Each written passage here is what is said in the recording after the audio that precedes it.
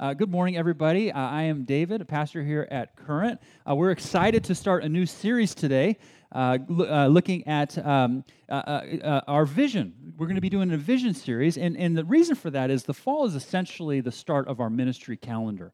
In the life of a church, fall is really the time where we ramp up and we start doing things, mainly because during at the end of the summer, people's vacation schedules are starting to settle down, school's starting back up, and people are starting new work, all that sort of thing. So it's a great time of year for us to, as a church, get on the same page in terms of where we're headed, who we are, and what's the direction we're going. So we're doing this vision series that we're calling Here for Good. Here for Good. And we like this because not only is it a little play on words here, it has a couple of meanings that are associated with. For starters, it's this idea of we're here for good. We're getting ready to celebrate our second anniversary, our second birthday, which is pretty exciting. September 23rd. I hear Cindy's voice in my head. I want to make sure I get it's the 23rd. So make sure you're here for that. Write at your calendars. We're going to do a big celebration. It's our second birthday. What's really fun about this, guys, if we could just celebrate God's goodness to us, is most church, in church startup, like the world of church startup, people in the know-how and all that sort of thing, the Bay Area is actually known for being the cemetery for church startups. Because the vast majority of church startups don't make it in the Bay Area. Now, when we say that, that's not to puff ourselves up, say, hey, aren't we cool? It's to humbly say, thank you, Lord, and celebrate what He's doing. But we are excited as we look at the fall and look ahead, just not only as our second year birthday, that we are here for the long haul. We want to be here for good. And the second thought here is we are here for good. The emphasis there. We want to be for the good of those around us. Ever since we met as a little group in a living room, we've always really had the heart to have a tangible and spiritual impact in our surrounding community. We want to have a lasting impact for the good of the culture and the society around us here in Silicon Valley. So we've been part of different organizations, different ministries from the beginning. It's been very humble beginnings, but even as we get up and going, we're already having conversations with a few more organization ministries, potentially partnering with them. It's all really exciting. We want to be here for the good. So we're excited about this series, excited about getting us all on the same page and getting ramped up for not only the Christmas season, which is a great opportunity to do outreach and serve the community, but also into Easter and all of that. Here in the fall, we want to gear up with this vision series, Here for Good. And I want to, kick it off today by looking at this message I'm titling Loving Where We Live. Okay, we're going to be looking at this chapter in Jonah 4, Loving Where We Live, to kind of kick it off. Now, loving where we live, is this something that comes natural for you? Do you love where you live? Here in the Silicon Valley, imagine a number of you do. Imagine a number of you do not. If you've been around here for any length of time, you've heard this statistic that I've quoted before, that at any given time, there are over a third of the population in the Silicon Valley actively looking to move away. A third of the population at any given time in the Silicon Valley is actively looking to move away, which means, it seems to suggest, there's a lot of people not terribly thrilled about staying here. And the reasons for this can be all across the board. I mean, the macro, you can't say a statistic like that and consider that thought without considering the cost of living here, housing prices, of course, but also the micro level. It can be different for different folks. For instance, the Silicon Valley doesn't feel like home used to be. I can't wait to just kind of get back there. Actually, Silicon Valley is extremely transient. I've only met 2 people for the 2 years we've been here who are born and raised in Mountain View, the city.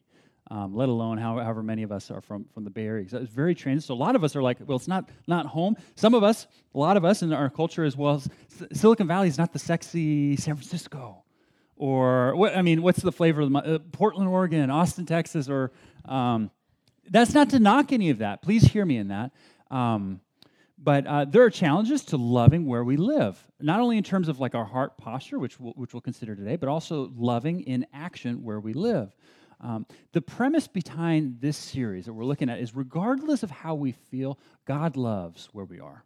God loves the Silicon Valley. God loves the people in the Silicon Valley, and He's placed you and me as individuals, as families, as a church here to love the Silicon Valley, to show and to extend His love for the people around us. And so what I want to do today as we look at Jonah 4, to kind of kick off this series, is look at the challenges and the beauty to loving where we live.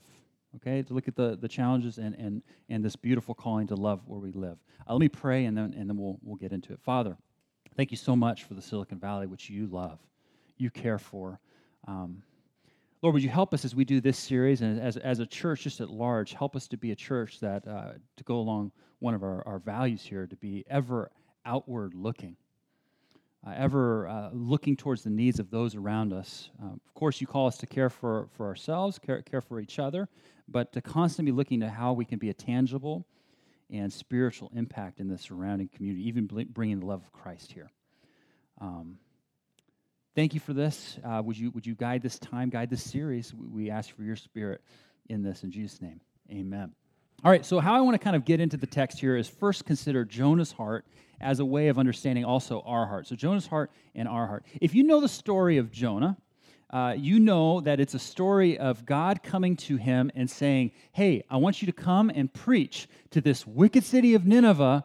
I want you to go there, and I want you to preach my word. And Jonah saying, yeah, I'm not going to do that. I don't want to have anything to do with that. And Jonah basically making a beeline for the opposite direction. So God called Jonah out of Israel to go to the ancient city of Nineveh, which actually, it wasn't until more recently that archaeologically we found this ancient city and see evidence that it was there and all that sort of thing. But it's in modern-day northern Iraq, so about 1,500 miles northeast from Israel, where Jonah would have been. And he doesn't want to go. Instead, he heads out to this city we just read about called Tarshish. Now, Tarshish, we now know, is about as west as possible in the then-known world. So it's in modern-day Spain, west even of the Straits of Gibraltar. So Jonah was literally, he was taking his fleeing seriously. He was like, how can I get on the ticket to as far away from where the Lord wants me to go? And as the story goes, you can follow the details of this in the end of chapter 1, chapter 2. He doesn't get too far before God sends a storm. And then after the storm, the great fish. If you've heard the story of Jonah, you probably, oh yeah, there's a fish somewhere in there. You can read about it in Jonah, end of Jonah 1. He sends a storm. He sends a fish to ultimately bring Jonah back to having him share the message to this great city of Nineveh. And Jonah, in the end, is like, you know what? He relents. He's like, okay, I'll go. And all along the way, we're actually told how Jonah's feeling about this whole process.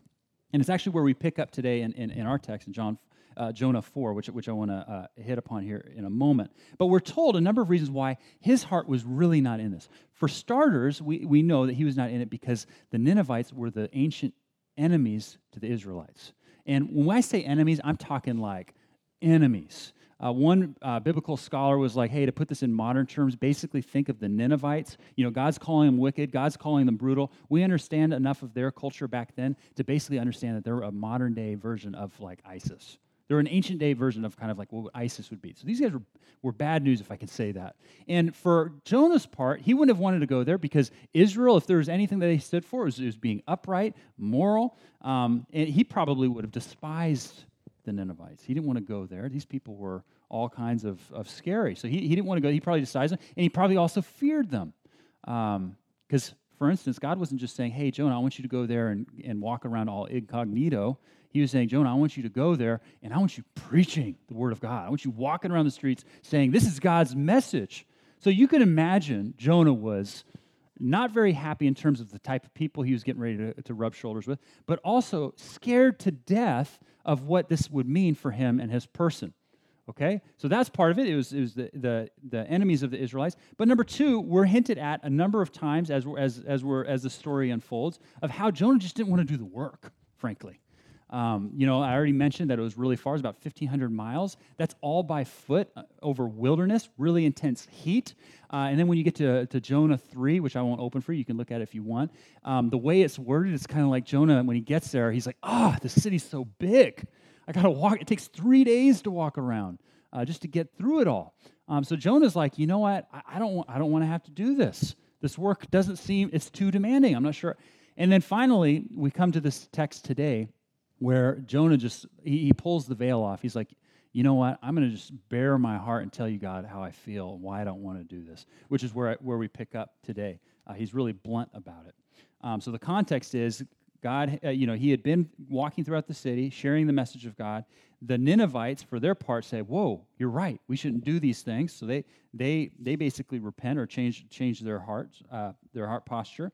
And God, for His part, says, "Okay, I'm going to hold off. I'm not going to send any trouble to you guys. I'm not going to bring judgment upon these guys." Chapter 4, verse 1. But to Jonah, this seemed very wrong, and he became angry. Actually, that word is exceedingly angry, white hot in anger. He prayed to the Lord, "Isn't this what I said, Lord, when I was still at home? This is what I tried to forestall by fleeing to Tarshish. I knew you are a gracious and compassionate God, slow to anger and abounding in love, a God who relents from sending calamity. Now, Lord, take away my life, for it's better for me to die than to live," which, dude's emo. He's just really, really living it. And he'll actually repeat himself later. That's kind of Jonah for you. We'll see it more. But here's what he's saying. One of the reasons he didn't want to go is because he knew in the bottom of his heart the message would be successful. How's that for interesting?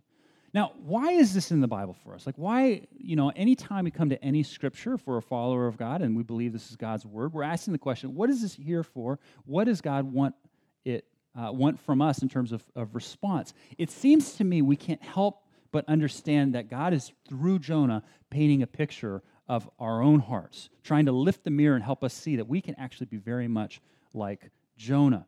It can be said this way: in every story, there's a protagonist and there's an antagonist, right? In every story, there's somebody who agonizes for the good, and there's somebody who's is agonizing against the good. So the question then is, who is the protagonist in this story, right? Jonah, the fish. Actually, if you look down at the very end, we see real clearly the last question of the book. God says, "Should I not have compassion, Jonah? Should I not have concern for the great city?" We see that God is the protagonist.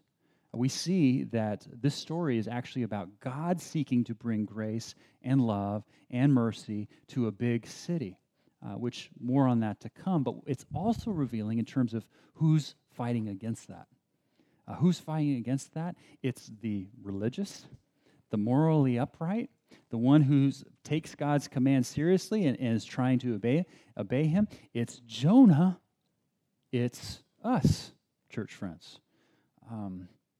He's trying to show us, I believe God through Jonah, he's trying to show us that it's very easy for us in our moral ways and our religious ways to be fearing of the city, to be fearing of the area we live in, to not love it as He loves it. And so the question, just to kind of pause and wrestle with that for ourselves, is in what way can our hearts actually reflect the heart of a Jonah? How can it be hard for us to love where we live? And I think the answer to that is going to be deeply personal for each of us. I mean, how might it be a challenge for you to love where you live? Maybe it's hard for you to love where you live because of the pace of life. People are so driven here in the Silicon Valley. Maybe that's what's really, really hard for you to love where you live. Maybe it's the cost of living, like I talked about earlier. The feeling of, I don't know, I can love a place where I might not ever own. Maybe what really is really upsetting to you is the political culture here, if I can go there. I love how here at Current we have folks here. I mean, we are a church body that consists of folks on both sides of the political spectrum. We don't hold a political agenda here. We hold what we believe to be an eternal one. But maybe what's happening in the political sphere is what really, that gets you. Makes it hard for you to love where you live. Maybe it's the lack of certain kinds of diversity here in the Silicon Valley, even as the Silicon Valley claims to celebrate it. Maybe it's this area's value of money, or value of owning the biggest and the best. You can see that this list just can go on and on, but the point is it's really easy not to love or even want to love where we are. And don't you see in this text that God is saying to Jonah, and then through Jonah to us as the church, to consider that to the extent that this becomes our heart posture of where we live, we're missing out. We're missing out on what God is calling us to. Jonah's heart, our heart. I want to look at God's heart, which is really interesting here because when I was doing my study for this, a number of the biblical scholars all independent of each other. They could have been reading each other's stuff, so maybe it wasn't totally independent of each other, but they kept saying this one thing that I thought was really fascinating. They kept saying, God's love, as it's described here, is really weird. They put it. Like, God's love is weird. Maybe a more helpful way for us to understand is God's love is balanced. But they're like, that word balanced, but they've been saying, look at this story. God's love is really weird. So, for instance, on one hand, when you look at God's love, it's him saying to this wicked, brutal people, you guys need to get your act together. Hey, you need to knock off what you're doing. You need to shape up, or it is going to go down. And you know what? For his part, Jonah loves that part of the message. When you look at Jonah 3, that's what he's focusing on. If you look at Jonah 3, verse 4, he goes out proclaiming. What does he proclaim? 40 more days and Nineveh will be overthrown. God doesn't correct him and say, hey, that's not part of the deal. That's just what Jonah tends to emphasize. That is actually, if you want to think about it for a second, part of God's love for us. God, we've talked about it, is like a father to us. He cares about how we live because he wants the best for us. I mean, his scripture, his word is for our good. And if you want to think about it this way, I think we've talked about this before. If this is God's message, if it's word and it's his timeless truth, then you have to figure it's speaking into all cultures throughout all time. And if it's speaking through all cultures throughout all time, there's going to be every culture where it commends certain things about that culture. Hey, doing these things wonderfully, these things good, as well as certain things about a given culture that's like, hey, you're not doing these things. You're living for yourself. You're not caring for others. You're not caring for me, and all so on and so forth. So it stands to reason that God's message for every culture is going to at some points rub people the wrong way, make people angry. It just so happened Jonah was angry about the other side of God's love. Jonah went with this message of here's God's love, and what's amazing is the Ninevites actually didn't recoil at that. The Ninevites actually said, you know what, he might be right here. He might be onto something. Maybe what we're doing isn't the best. We're sorry. We're really sorry. And they turn from their ways. And Jonah is ticked off because we see another facet of God's love is when they turn, God relents. So God's love is very much, hey, I care about the way you live and how you do it. That's going to make you angry. It's going to make cultures angry, even at the individual level. There's certain things that we just, you know what, God?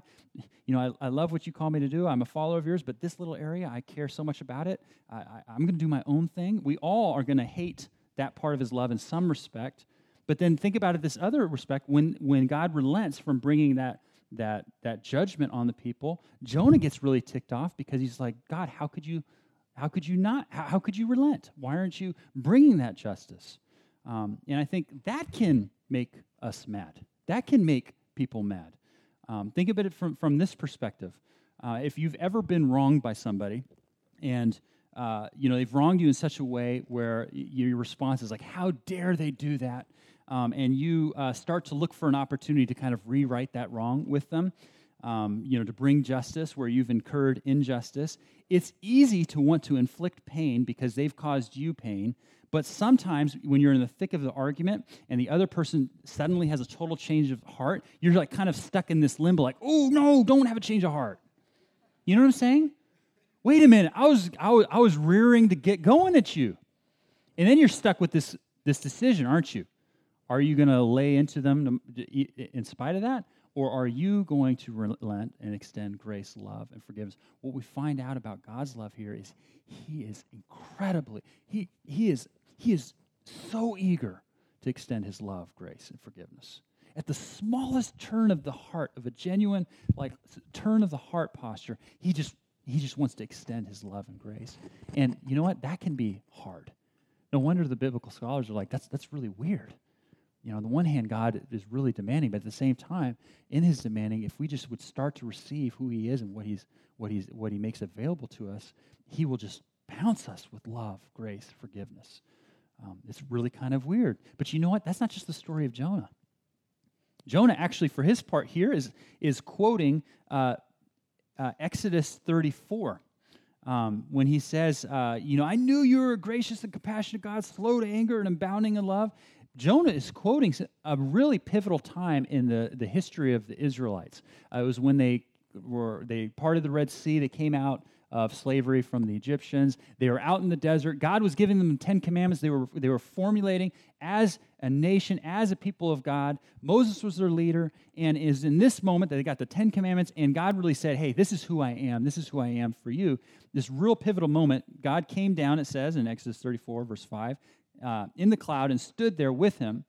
That is Moses, proclaimed his name, the Lord, and he passed in front of Moses, proclaiming the Lord, the compassionate and gracious God, slow to anger, abounding in love and faithfulness, maintaining love to thousands, and forgiving wickedness, rebellion, and sin. Yet he does not leave the guilty unpunished. Do you see both ends of God's love there? He cares. He doesn't leave the guilty unpunished, and yet he's slow and compassionate. That's both ends. God is a God of justice and righteousness. He cares about truth in the way we live, as he is a God of mercy and grace, wanting to extend to us forgiveness. But that's not just the story, this weird love of God, of Jonah. It's not just the story of Exodus. It's what the whole Bible is about, ultimately pointing to and culminating in God's love for us and the good news of Jesus Christ, the gospel. I've heard it described this way. I wonder if you've been in church, I wonder if you have too. It can be said, like when Jesus was nailed there on the cross, it was as if one nail that pegged him on this side was God's righteousness, his truth, his justice. He cares about the things that we do. And then on this side, it was as if the nail here that pegged him to the tree was his grace, his mercy, his forgiveness. Jesus took care of both. Jesus, the gospel is, lived the life that we could not live, that God calls us to live, and died the death that we deserve, that we might have life in his name. 1 Peter 2:24, he himself bore our sins in his body on the cross, so that we might die to sins and live for righteousness. By his wounds you have been healed. God cares so much about the way we live, calls us to be the people he's called us to be, and when we mess up, he is there at the smallest of hearts posture to turn back towards him, to envelop us in his love and his grace. And that's the message here in Jonah. But don't miss this, because what's amazing to me as I read Jonah, it's easy to kind of high level have the question, oh my goodness, God extends this love to the Ninevites? I mean, if you think about modern day ISIS or whatever, however you want to think of that, that's a radical thought that you have to wrestle through with the book of Jonah. But don't just jump there. Because what is almost as radical, if not more radical to me, is that is what God is first extending to Jonah, who needs it. Jonah figures he's got it all worked out. He knows how God works, but he needs God working in his own heart. And that is the amazing thing to me about Jonah, and as we consider for ourselves as a church, this is what God sends to us and works through us so that he can then work through us and help others. This is what is going on, it seems to me, in verses 5 through 8. God gives Jonah an object lesson, if we can say that. After preaching to the city, Jonah goes up on the mountainside, which is interesting. Probably, everyone tends to think, to see if God will go ahead and burn the city.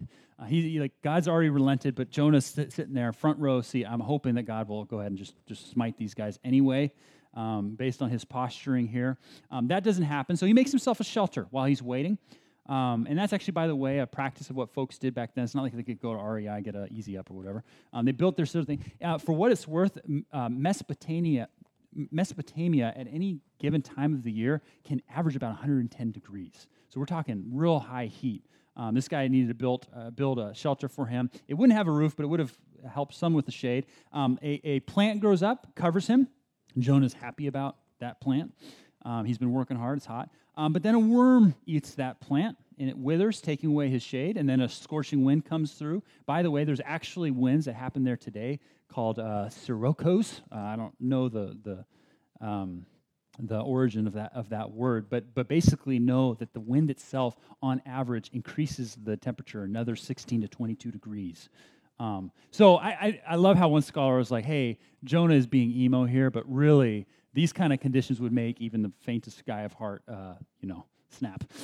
Jonah doesn't, but Jonah is the emo type. He freaks out, and he says, he says, I want to die. And then God comes to him, verse 9, is it right for you to be angry about the plant?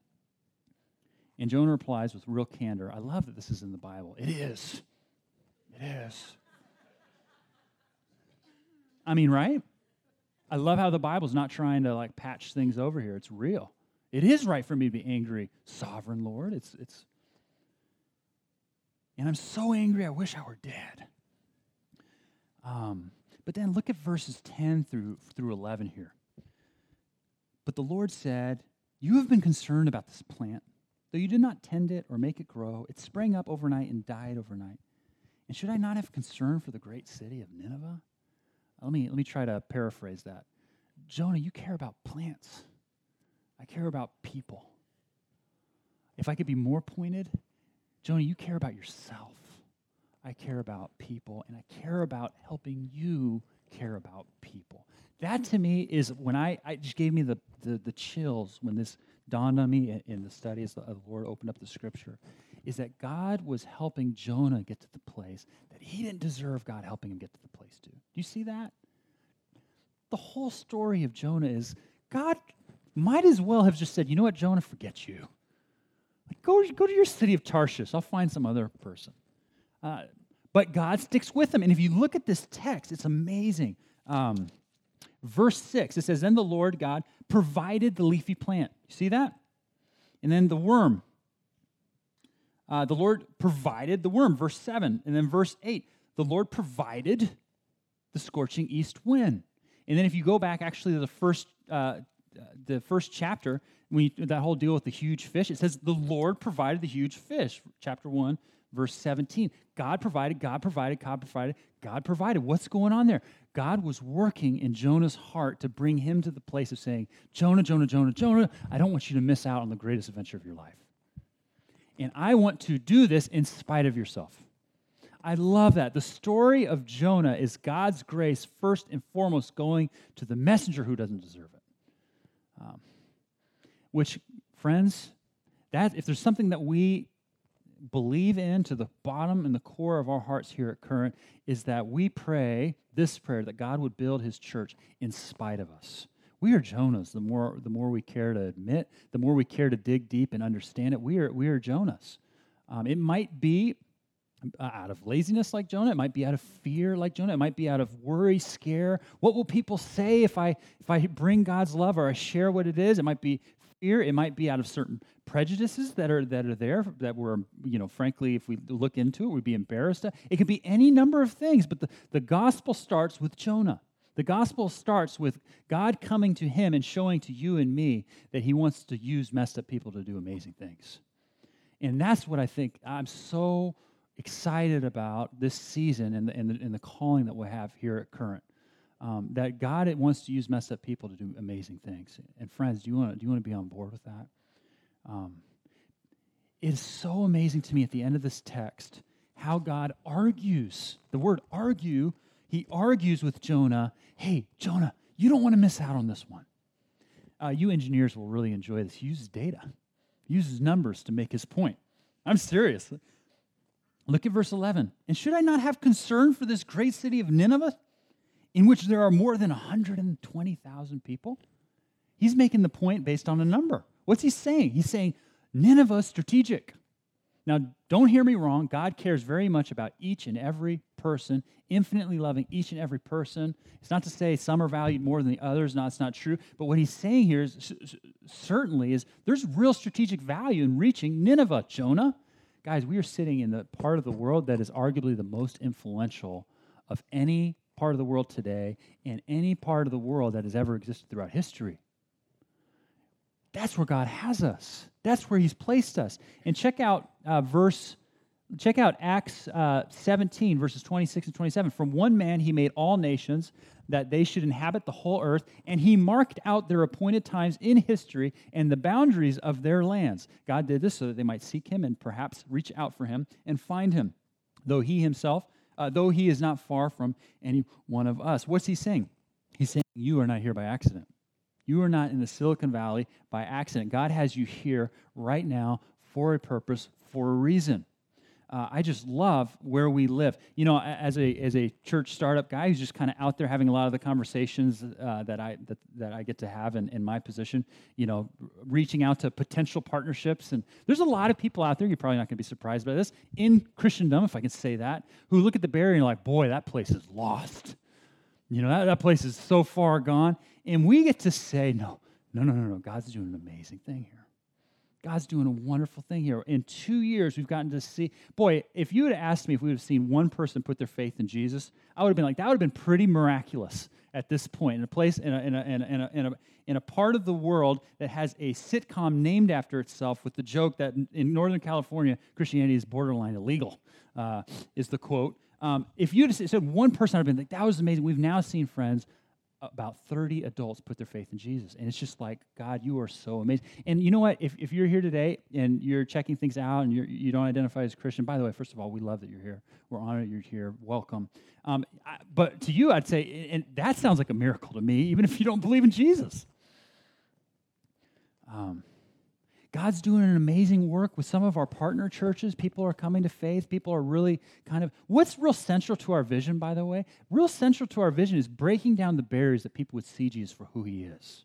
You know what some of the barriers are to what people think Jesus is? Jonah. You know, with the message of, hey, I'm just going to focus on this part, or I'm going to get in the way with my own prejudice. We want to humbly start with saying we are more likely Jonah than we realize. Let's just start from there. Apologize. We are self-righteous. We are hypocritical, but we're following the one who, his message starts with the hypocrites and self-righteous. And it's helping the hypocrites and self-righteous begin to see it's not about you. It's about him working through you and you getting out of the way, us getting out of the way. That's what we long for. We long to get out of the way so people can see Jesus. People are rejecting Christianity in here because of Christians, not because of Christ. That to us is tragic. But when people are seeing Christ and his beauty, some are saying, whoa, this is attractive, because it is attractive. It's the word, it's the words of life, that in him, he does call us into the life that he's always called us to be, but knowing that we're not going to be able to do that, he sent his son to die for us, that the minute we turn our heart towards him, he receives us, gives us life in his name. Guys, this is our calling. This is what we are so excited about. Jesus said 2,000 years ago, and it's just as true today as it was then in Palestine, of here in the Silicon Valley, the harvest is plentiful, but the laborers are few. To me, the big challenge / invitation of Jonah is, will we labor? Will we follow the Lord and love where we live? Not just happy, joy, joy, I love Silicon Valley, it's great, but love as an action where we are. Will we let our hearts start to melt and see and feel with his love and his heart for the Silicon Valley as he does? And as he moves, we want to position ourselves to be a part of it. That's, by the way, why we're doing the Art and Wine Festival. Eric talked about earlier today. Our whole goal is to be out there to break down barriers so that people would taste, feel, see, understand that there's a community here loving each other in such a way that is attractively showing Jesus. We're not necessarily out there preaching the gospel. As people come up, we're getting into spiritual conversations, which are wonderful. But a lot of what's happening out there as we volunteer, we'd love for you to volunteer, is people saying, why is there a church out here in our wine festival? And you know our response, if you've been out there, it's like, well, last we checked. People say that all the time, by the way. Why is a church out here? And our response is, well, Jesus turned water into wine, so we're out here. But that's breaking down barriers. That's breaking down barriers because people think, oh, Christian. We don't care about what they think about Christians or Current being like a hip church out there doing a cool one. We don't care about that. We want people to begin to see Jesus' love for them for what it is and to break down barriers towards that. Would you be thinking about this year? Would you be praying for your coworkers, your neighbors, the friends of your kids that they're in their school district, whatever it is, praying for them, thinking actively, how can you invite them, bring them into community? For the sake of understanding God's weird love, that he does care. Why? About how because he cares for us, like as a father. But he's so eager to just pour out his love, forgiveness, and mercy, and that we can extend this love to folks around us. That's our calling, friends, and we get to do it in the Silicon Valley together. Let's roll up our sleeves and let's pray that he would do that in us and through us. Let's pray.